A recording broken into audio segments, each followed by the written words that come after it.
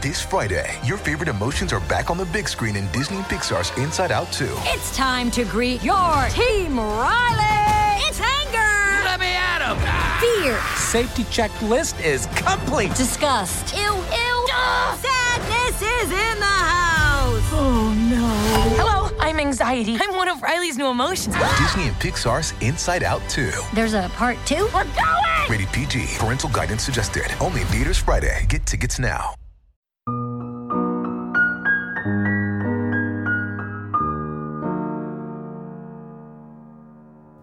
Hi, I'm Will Schwalbe, and you're listening to But That's Another Story.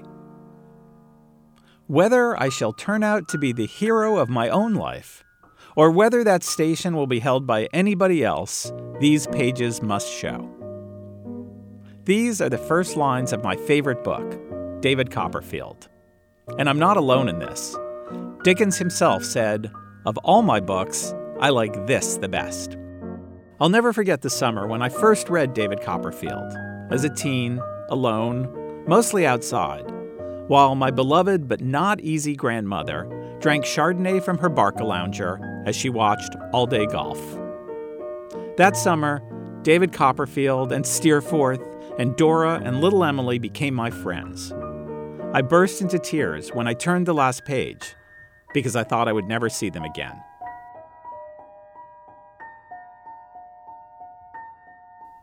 But of course, I didn't need to say goodbye to any of those characters.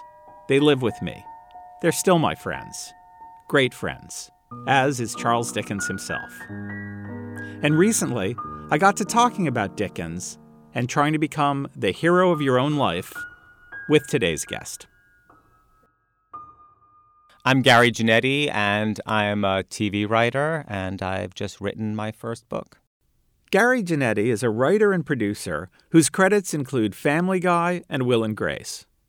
He's also the creator of the British television series Vicious, which stars Ian McKellen and Derek Jacobi. Gary has a viral spoof Instagram account of memes from the mind of Prince George. Gary recently published his first book, Do You Mind If I Cancel? Things That Still Annoy Me. I grew up in Queens in the 70s. My parents actually still live in the house where I grew up. It seemed to me like everybody lived in Queens, I just accepted. It wasn't like, it felt like, of course, that was the world. In his small corner of the world, Gary kept a big secret.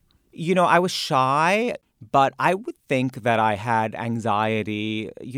As a kid, I was a lonely kid, but it was mostly about, I knew I was gay from a really young age. My first memory is knowing I wasn't like everybody else. You keep a secret long enough, and it wears on you, unless you're a sociopath or something like that, which I'm not. He worried about his secret being discovered.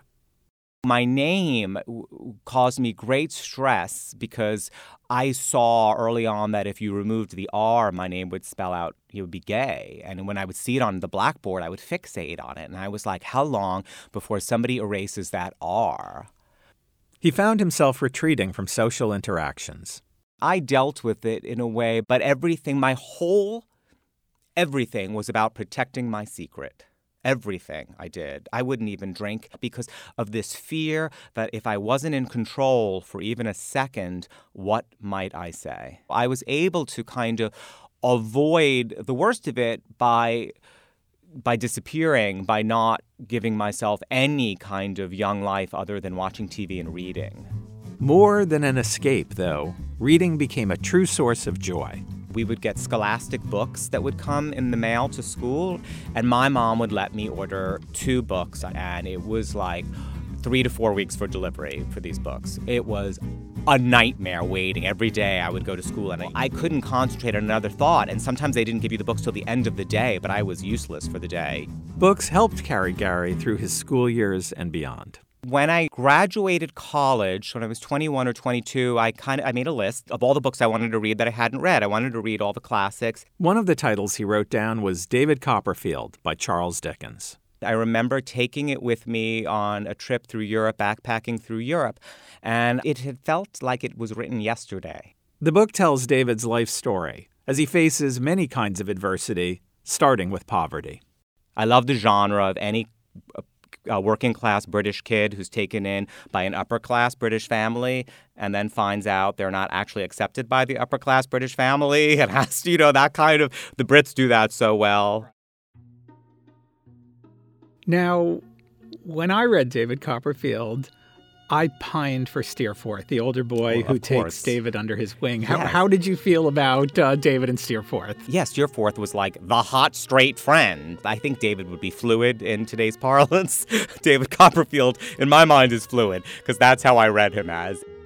Gary began to visit gay bookstores to find himself and others like him. For me, it was a safe place. I mean, that sounds a little corny, but it was a place where I knew everybody in there was going to be gay, and I could pick up the gay books and stand there reading the gay books, and look at them and talk to somebody who'd read the authors. And if there was a cute boy there, I could smile at him and say, I read that book.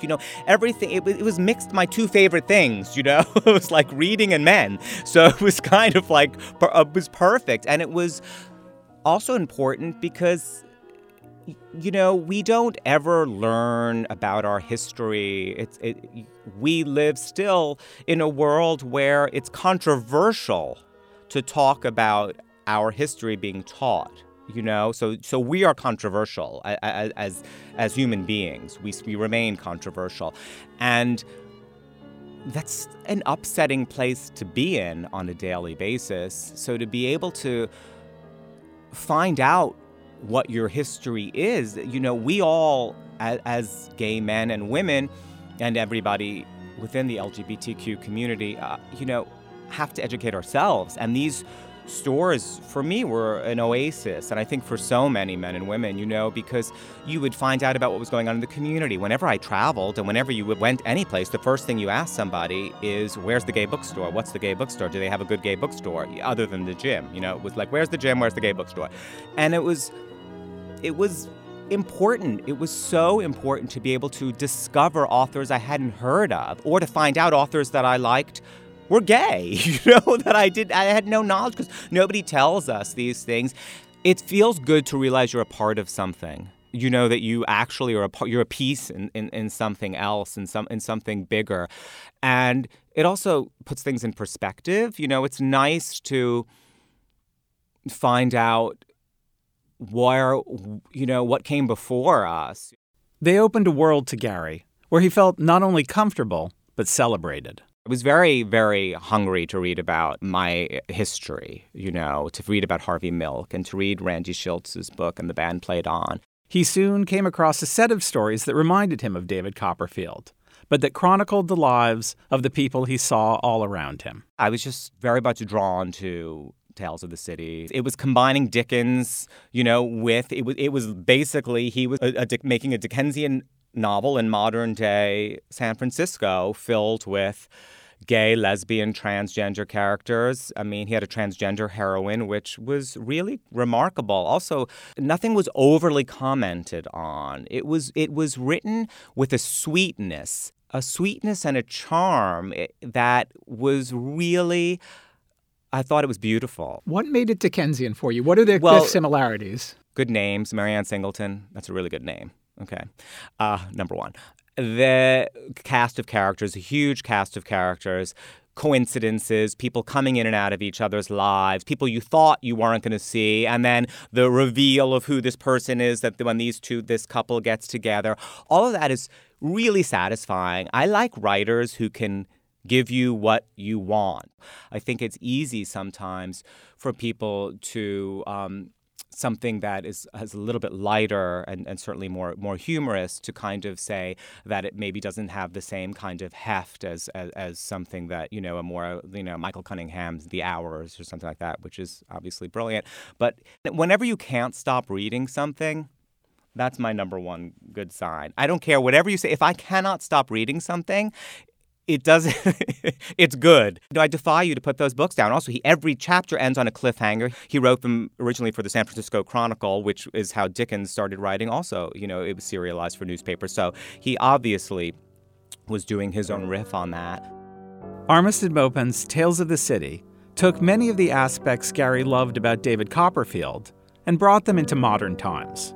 And both books helped plant a seed. There's only one Dickens, nor should there be others, but you're finding a way to tell a story in your own way today that's based on your own life and your own experiences from your own point of view that's obviously been influenced by what came before you. A good book, I think, always feels like a hand reaching out to you, and you take it or not, and it felt like that to me, and I guess it probably started to be the beginning of me feeling like it was going to be my path. When we come back from the break, a very Dickensian turn of events forces Gary to start taking control of his own life.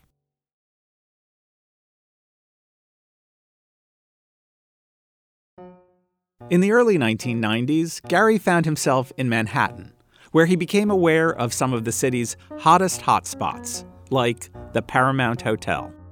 People buzzed about it. The Paramount, it was like, it was so crazy when I look back on it. But it also felt to me like if somebody invited me for drinks at the Paramount Hotel, it would have been like I would have died of shock. I would have been like Eliza Doolittle going to the races, like, get me ready for this to sit in this hotel lobby. He began to form a plan. In my twisted thinking, I thought everybody stays at the Paramount Hotel. I knew Saturday Night Live, all their guests stayed there. I knew all the models stayed there. Like, I knew it was the hotel for celebrities, writers. Jamaica Kincaid used to stay there. But it was all the idea of all these people that would be going in and out, right? So it's Grand Hotel. I would be discovered. I just thought if you put yourself in front of the right people, everything else will fall into place. Soon, an opportunity to work at the Paramount Hotel presented itself. So the Village Voice put an ad in for like an open call. It was basically an open call audition, as if I was trying out for a chorus line or something. And it went with the same kind of seriousness that would have been if I had been going out for a chorus line. They looked at our faces, our bodies. We were picked over. We were talked about how we looked. It was crazy. And I was literally... I didn't have a job at the point. I had quit a job before I had this job, and I had never done that before in my life, and I had no window of not getting a job. So as indignant as I wasn't going anywhere. I was like, I'm not leaving this place until I get this job. His persistence paid off. I got picked, and it was literally like the end of a chorus line. Like, I got it. But I was like, what is my prize? Like, it was the shittiest prize you could possibly get for going through so much humiliation.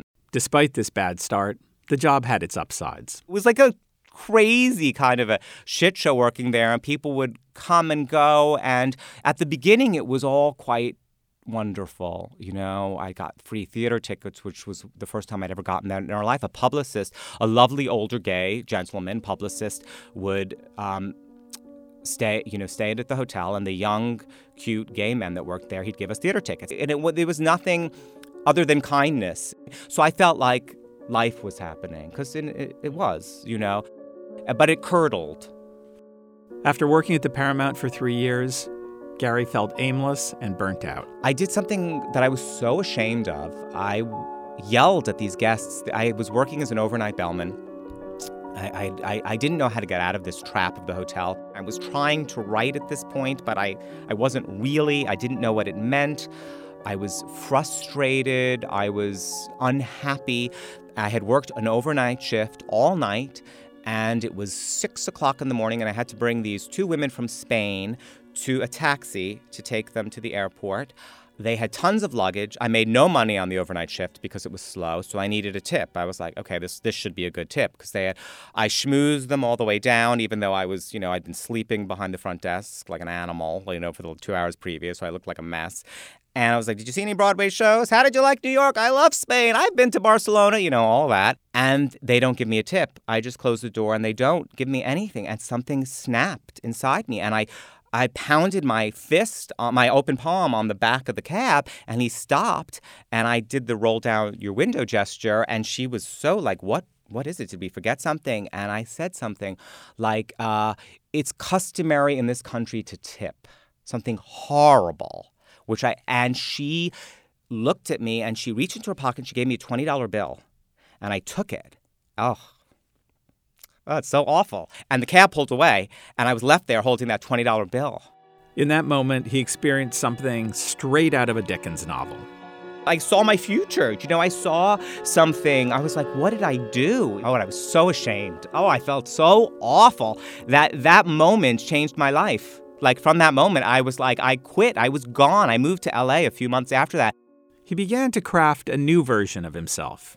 I started writing instantly. I started writing, and I was focused like I had never been focused in my life.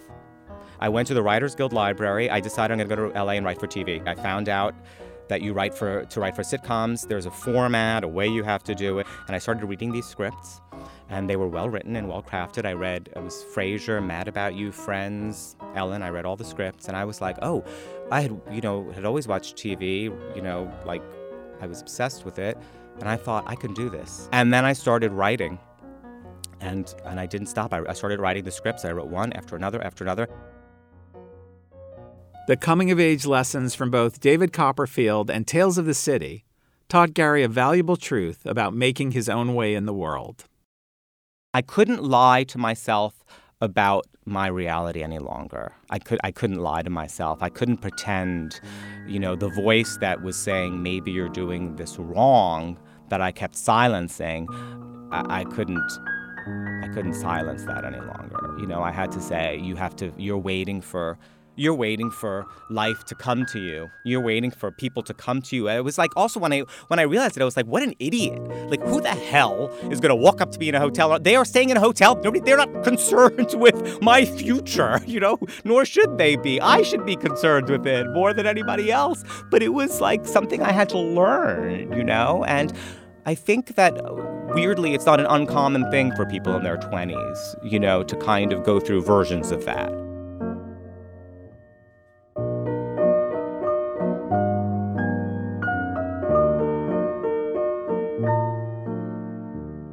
But That's Another Story is produced by Christy Westgard. Thanks to Gary Janetti. If you'd like to learn more about the books we've mentioned in this week's episode, you can find out more in our show notes.